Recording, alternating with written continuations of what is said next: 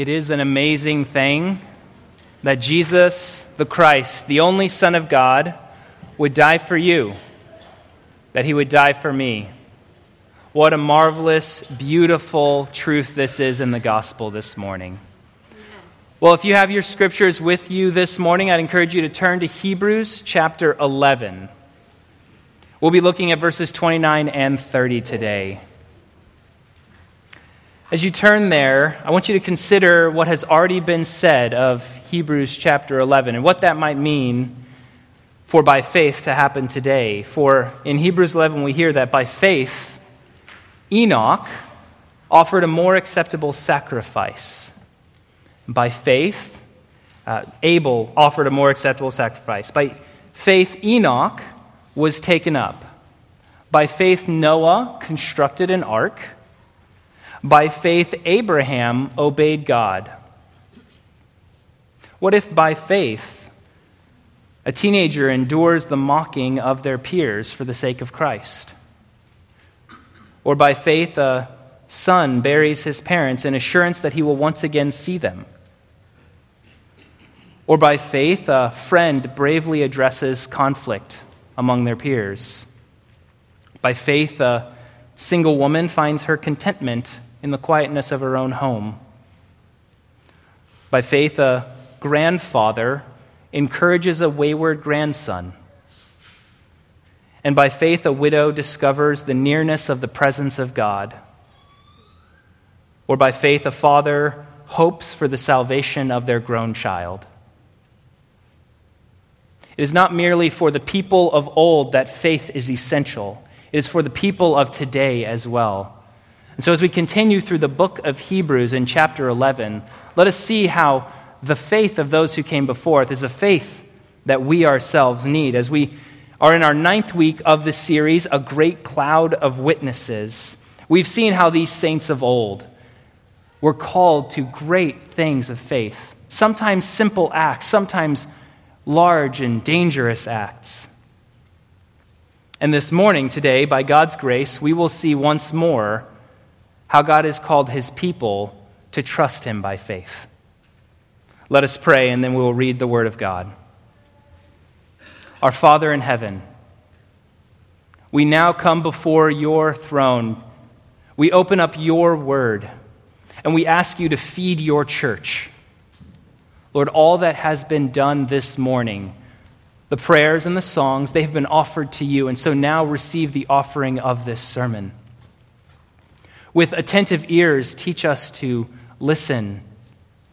By the work of your Spirit, massage your word into the hearts of your people. Give us hearts of flesh, that we may not merely be hearers of the word, but doers also.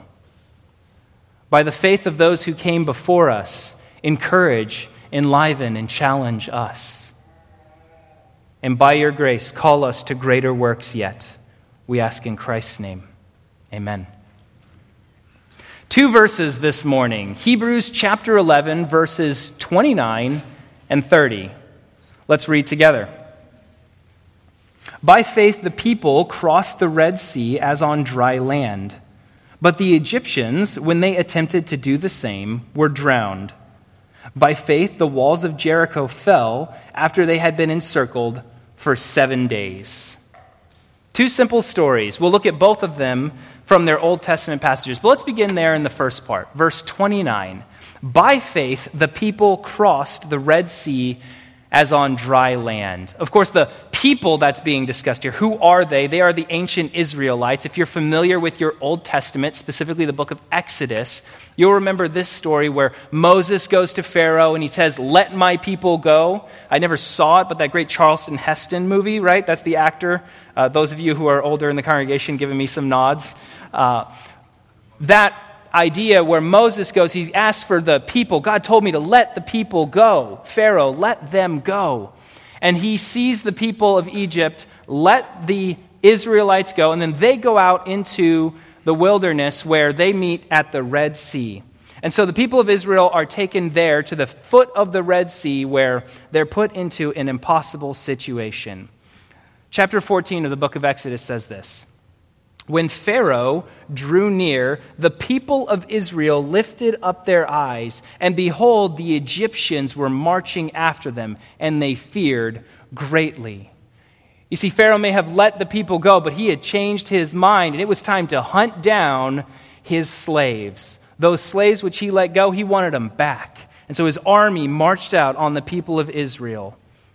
Verse 11, they said, the people of Israel said to Moses, "Is it because there are no graves in Egypt that you have taken us away to die in the wilderness? What have you done to us in bringing us out of Egypt? Is not this what we said to you in Egypt? Leave us alone that we may serve the Egyptians. For it would be better for us to serve the Egyptians than to die in the wilderness." What a difficult place the Israelites were in this moment. I mean, imagine for just a minute, you've got the Red Sea miles across at that point. The Red Sea on one side, and you've got the Egyptian army coming down on you on the other side. You've got a set of 1 million former slaves filled with women and children and animals and ill-trained men for any kind of battle against one of the world's most formidable armies. There's only one way this ends for the Israelites. A lot of them are going to die, and they're all going back to Egypt. And yet this morning, what we see is that by faith, God's people trust God for the impossible. Truly, this was an impossible situation for Israel, and yet God starts showing up immediately. Later in that chapter 14 in Exodus, we see how God's angel, who had been leading the Israelites and brought them to the Red Sea, notice that is God's own plan. He put them in this position. They could have gone a different way, avoided the Red Sea entirely, but God placed them right there because he goes, I got something I want to show you. I got a deliverance I want to prove for you.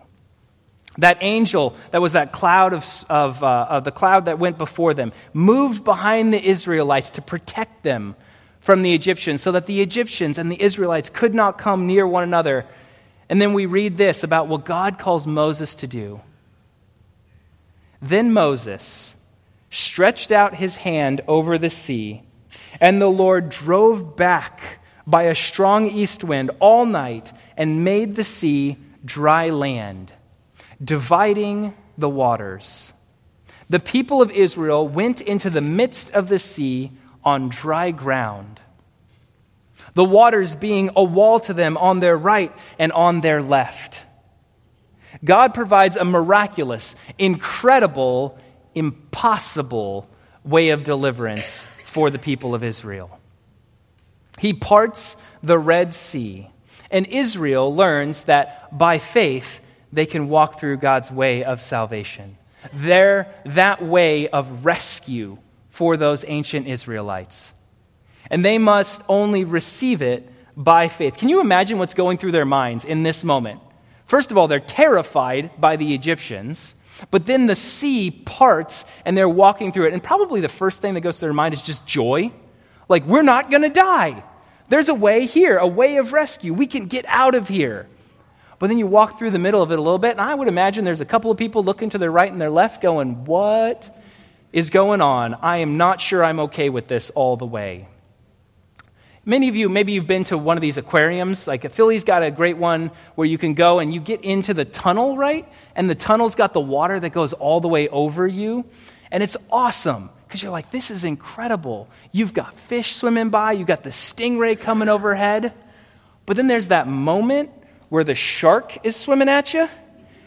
And you're all of a sudden not entirely sure you're okay with being underwater. I imagine there's some moments like this for the Israelites as they're walking through the Red Sea. And yet it is by faith that their fear of what might happen if they walk through these walls of water, it's overcome by knowing that God has provided a way of salvation, a way of rescue. And so they, by faith, walk through the Red Sea as on dry ground. But notice, it is not their faith in the parting of the Red Sea which rescues them.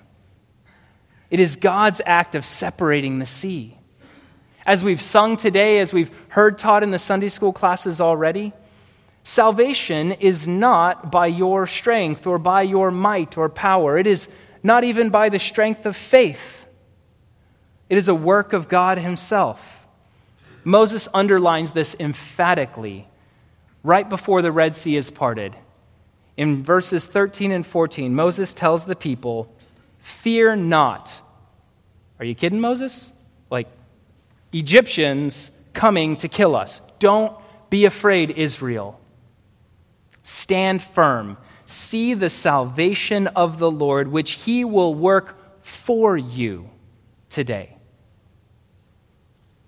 For the Egyptians you see today, you will never see again. And that ended up being true. The Lord will fight for you. You have only to be silent. What a beautiful picture that is, that God himself went to war for his people. He provides the way of escape through the Red Sea. And Israel does what? Nothing. Stay silent, Israel, and watch the deliverance that God will provide for you. Then the only thing they must do is, by faith, lay hold of the way of salvation by walking through the sea. God provides the escape, and their faith lays hold of that. That is the way of the gospel of Jesus Christ. For this Exodus is a picture. It is a shadow of the true salvation found in Jesus Christ. That for all, not by their faith, not by the strength of their faith, not by making a way because of their faith, but because their faith laid hold of Jesus Christ, who is God's way of salvation. For Romans puts it this way: for the promise to Abraham and to his offspring that he would be an heir of the world did not come by the law. It did not come by human works or strength, not by the might of man, but rather through the righteousness of faith. You see what we see in this passage, that by faith the people crossed the Red Sea on dry land. That whole Exodus picture is a picture of how Jesus is the way of escape. And by faith, those who cling to him, those who take God's way of escape, are rescued from the impossible situation of our own sin. And yet, we see there in that text of Hebrews chapter 11, verse 29, that for Israel, this was a path of salvation through the Red Sea. But the Egyptians, when they attempted to do the same, were drowned. You see, the way of God's salvation is for God's people the path of salvation. And yet for the enemy of God, it is the path of death. For those Israelites, it brought them rescue from certain death. And for the Egyptians, it brought them death. You can see how that cloud that was separating the Israelites and the Egyptians, when God says, all right, the Israelites are just about through that Red Sea, he moves that cloud, and what happens? The Egyptians see their opportunity. Here's the moment they've been waiting for, where they can chase down those slaves they've been commanded to go get. Let's get them back. Are you kidding me? They just walked through here, and they left us a well-beaten path that we might go through. You know, the recounting of that story in Exodus says that God caused the wheels of their chariots to be clogged, and he closed the waters upon them. So that path that God brought for them, for the Israelites, for salvation, is for the Egyptians their death. The Egyptians sought to use God's means of salvation as their own means of wickedness to bring about death and slavery. And God would not have it. So it is even today that there are those who would seek to use the name of Jesus Christ to advance their own ends, to take advantage of it for personal means. This has been the way it has been throughout history. Consider the Crusades, where popes, in the name of wealth and charity and an attempt to grab territory, they hold the name of Christ up and they say, in the name of Christ, let's go make us rich. Or you think of Adolf Hitler in the Second World War, where he used the veil of the German Lutheran Church to moralize his own genocides.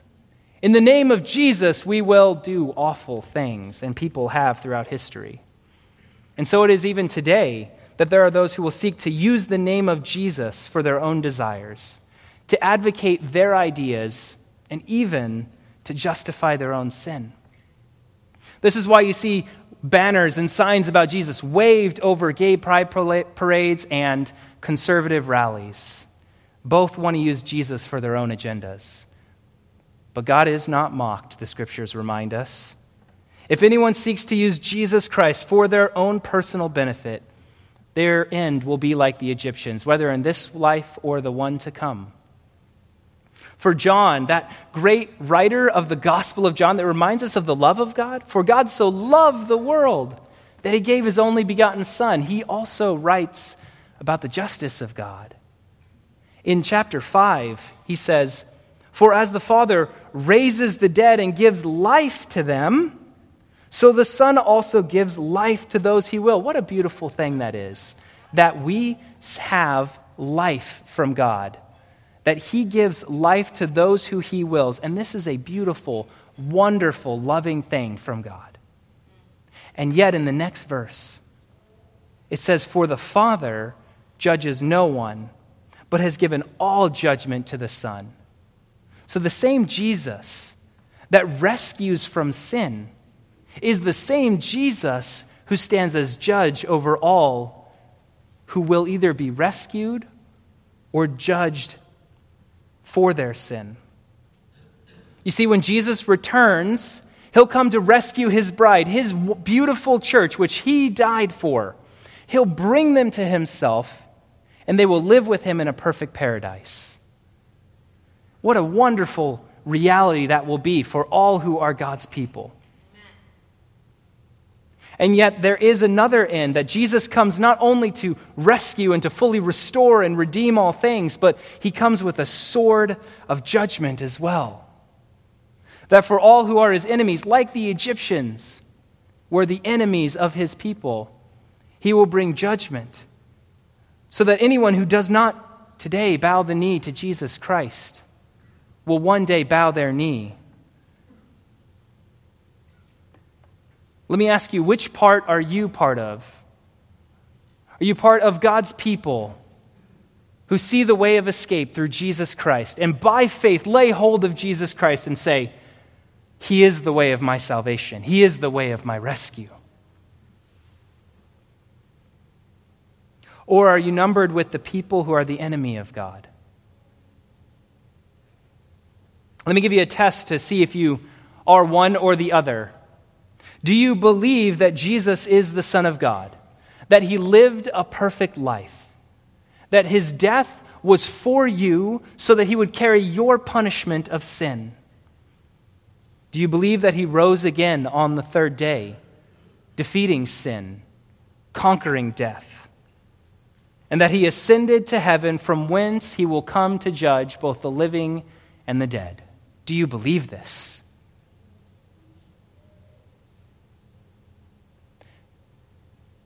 Do you more than just accept it as truth? Is it more than mental assent for you?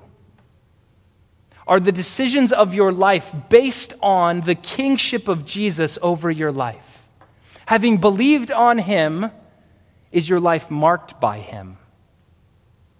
Or do you want to make decisions your own way? Do you want to have authority over your own life, making most of your decisions with little to no regard for God's rules, his kingship, his authority over you? Do you believe, and does your life evidence a submission to Jesus Christ? That day is coming when the Egyptians were swallowed up by God's judgment, and the day will come when those who are God's enemy will be swallowed up by the judgment of Jesus Christ, who is also the Savior of the world. Will we be numbered with God's people or with his enemy?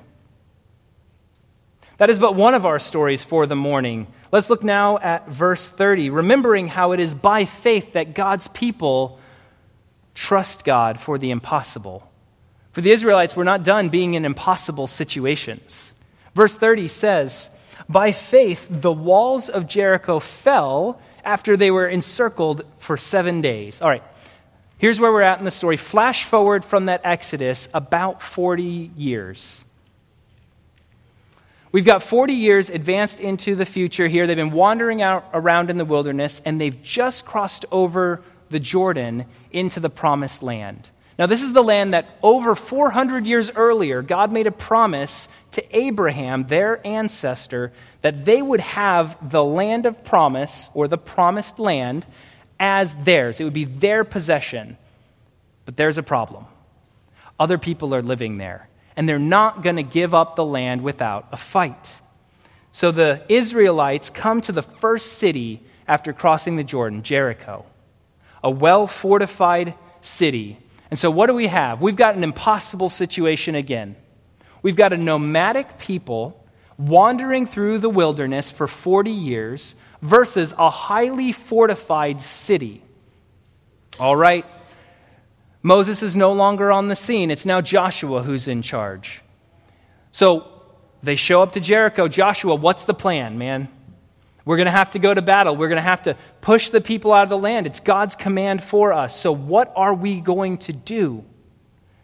Perhaps we're going to lay siege. You want me to start building some trebuchets, some catapults? We'll start lobbing fire grenades over the walls, right?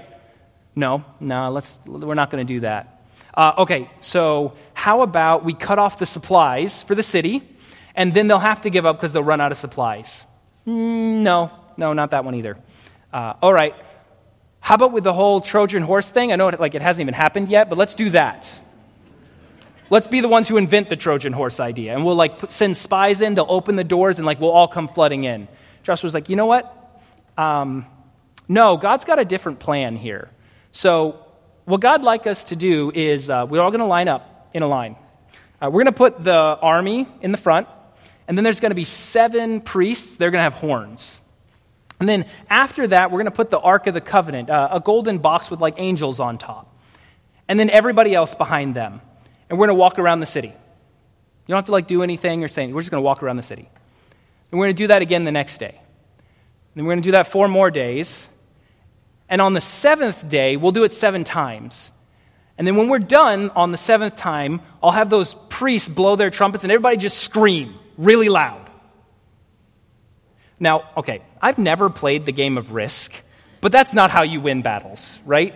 That's not how I'm not a general, but you don't conquer cities that way with shouts and horns by walking around the city that doesn't happen. And so God tells the Israelites, do this impossible thing that makes no sense whatsoever. What are you going to do, Israel? Will you by faith trust God's plan? Or do you think you've got a better way of attacking the city? Do you trust your own ideas more? Joshua was an assistant to Moses. He walked with Moses through those 40 years. He was there at the Red Sea when it was open. He was a little kid, but he was around. And so Joshua's been watching Moses for a long time, apprenticing underneath him. And when he's put in charge, I imagine those words from Moses continue to ring around in his ears. The Lord will fight for you. You have only to be silent. So Joshua decides, you know what? We're going to do it God's way. We're not going to do it our way. We're going to circle this city for 7 days, and we're going to see what God does. I can imagine the naysayers in the camp of Israel, right? There's over 1 million of them at this point. Some of them had to think this was a crazy idea. Is Joshua, has he lost his mind? Are we really sure this is the guy that we want to follow into the promised land? Why are the kids involved? This is war. And yet, the whole people of Israel march around the city of Jericho in spite of any of their doubts. By faith, they obey God's command. Both at the Red Sea and now at Jericho, it is by faith that the people of Israel, together as one, walk through the Red Sea and they march around the city of Jericho and they see the impossible done. Many of you, the end of the story of Jericho. They circled the city on that 7th day. The walls of the city, miraculously, by no geographic, you can't dig up the reason for why this happened. God knocked the walls down of that city. and the people went in and destroyed the city and took the land for themselves. You see, it is by faith that God accomplished these impossible things. It is by faith that the people of God, these ancient Israelites, practiced faith by obeying what God has said. And so we see it is by faith that God's people trust him for the impossible. And yet, this particular section of the book of Hebrews, these two verses stand out as opposed to all the other ones because these are the only two verses where we hear about groups of people acting on faith. We've seen Moses and Abraham, Enoch and Abel. We've seen all these different individuals practice faith. And yet here in this text, it is the people who practice faith. And so I want us to spend just a moment considering the corporate nature of obedience, the corporate nature of faith together.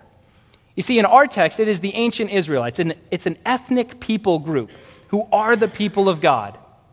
And yet in today's time, the people of God is no longer one ethnicity, one Jewish group of people, but rather it is now all who believe in the name of Jesus Christ, who call on his name and who say, I have faith in him. They are God's people, united to Christ. That is the church. We see it as no longer merely ethnic, but rather as anyone who has faith. For Ephesians 3 reminds us that this mystery of Christ is that the Gentiles, that's those who aren't Jewish, the Gentiles are fellow heirs, members of the same body, partakers of the promise in Christ Jesus through the gospel. The barriers that used to exist between the Jews and the non-Jews, they're gone. And so now there is one covenant people of God. It is the church, a people marked out for his own possession. We each individually do stand before our Maker, and we will be judged according to our own deeds, whether it's our sin on Jesus Christ or our sin on ourselves. And yet, we are not merely individuals before the Lord. He has brought us together into a people, into a family. For all who are in Christ have been brought into the family of Christ. Congratulations, you're adopted. You have a new heavenly Father who brought you into a new heavenly family with brothers and sisters who are not like you and who live all around the world. They don't speak the same languages as you. They don't look the same way as you. And they're throughout time and history. You're part of a much bigger family now for all who have faith in him. This is a wonderful and beautiful truth, and unfortunately one that I think we in 21st century America, we have to battle for as the sort of independent, strong-natured Americans that we tend to be. Because you see, each time in church history, each era has its own difficulties. Each set of Christians have to grapple with their own dynamics. In the early church, it was a division between Jews and Gentiles that was so pervasive in their culture that the church had to fight against that. And those conflicts came into the church. During the late Roman church, the church was highly influenced by the ties they had to the Roman government. During the medieval period, the church was marked deeply by mysticism that was so indicative of the Middle Ages. And so each time the church is in a different era, we have to recognize that time in human history impacts the church. And the era in which we live is an era of deep individualism. The culture in which we live is one of deep individualism. And if the church is not vigilant, then we will end up assimilating into ourselves, even our deeply held Christian conviction, a sense of individualism. That I'm somehow more an individual than God has brought me into a family. Perhaps you've seen this, how even in American churches today, this has affected the way we think, perhaps the way you think. We pick churches based on, well, are the people there that are like me? People I can connect with easily. It's not necessarily how God really made his church. He decided to bring Jews and Gentiles together and said, get along, when there was deep ethnic division between them. Or perhaps we have learned to sing songs that are personal love ballads to God. Nothing wrong with it. I love God. I hope you do. I hope you sing songs about how much you love God. But how much do we sing songs about how much we love God?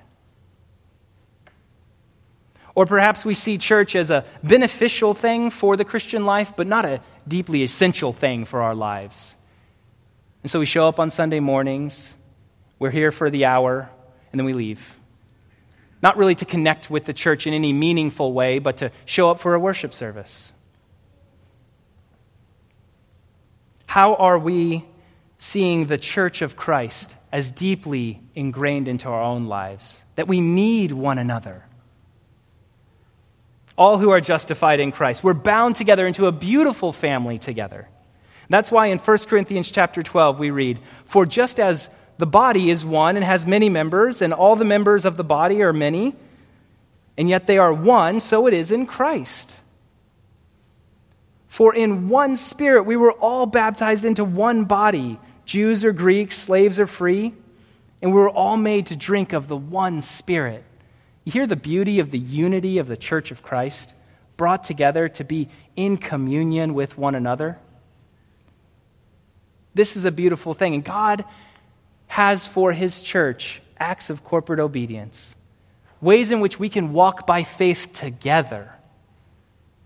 Just like the ancient Israelites had to walk by faith together at Jericho and through the Red Sea. You know, by faith, God calls us to safeguard the gospel together, to look after this message of the truth, to make sure it's protected among us. He tells us to love one another. By faith, love the person who is not like you in this room. Love the person who you find difficult. To live in harmony with them. By faith, welcome one another and bear one another's burdens. By faith, do not neglect the meeting together. Make a regular habit of being with the brothers and sisters in Christ. By faith, fulfill the Great Commission. This is only a work that the church can do together. There's no one of us here in this room who will single-handedly evangelize the nations. It will take his church, our church, and so many others around the world to bring the good news of Jesus to the world. You see, at the Red Sea and at Jericho, the people of God were called to move together as one in faith. God didn't merely call Moses or Joshua to this faithful act. He called his people together to this step of faithfulness, this act of faith. And so God continues even today to call his covenanted people together to corporate acts of faithfulness, that we might, by faith, as God's people, trust God to do impossible things even among us. I wonder today, what are those impossible things that we see the church is being called to, and how we together will connect, link arms, and walk together in faithfulness to Jesus Christ. We've seen beautiful examples of it in the past. And we today get an opportunity that one day the saints that come after us can look back at our generation and say, I see how they also walked by faith. Let us pray.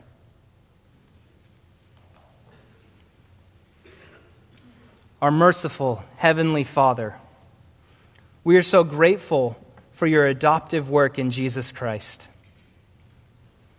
Thank you for taking people who were your enemies and making them your children. We confess that this is an impossible thing that you've done. We were sinners, deserving only the weight of your full judgment. But you sent your Son. You sent him to bear our penalty. Now we are forever thankful for the grace which you have shown us in Jesus Christ. Father, through Hebrews 11, we see how you have called your people to trust you in impossible situations. We're encouraged by their faith, And we desire to be a people of faith who trust you completely. Forgive us of our slowness in trust and our slowness in obedience, but shape our hearts to be hearts of flesh, not hearts of stone like you promised to give us. That we might take joy in trusting you, that we might turn to you when the situation seems impossible. Even as you are our Father, teach us to see and value and love the family you've brought us into. We praise you for not just rescuing us unto ourselves, but rescuing us into a covenant family together. Thank you for giving us brothers and sisters in Christ, and teaching us to see them as an eternal family that are bound together in the name of your Son, Jesus Christ. It is, in fact, in his name, that precious name, most holy name of Jesus Christ, that we pray. Amen.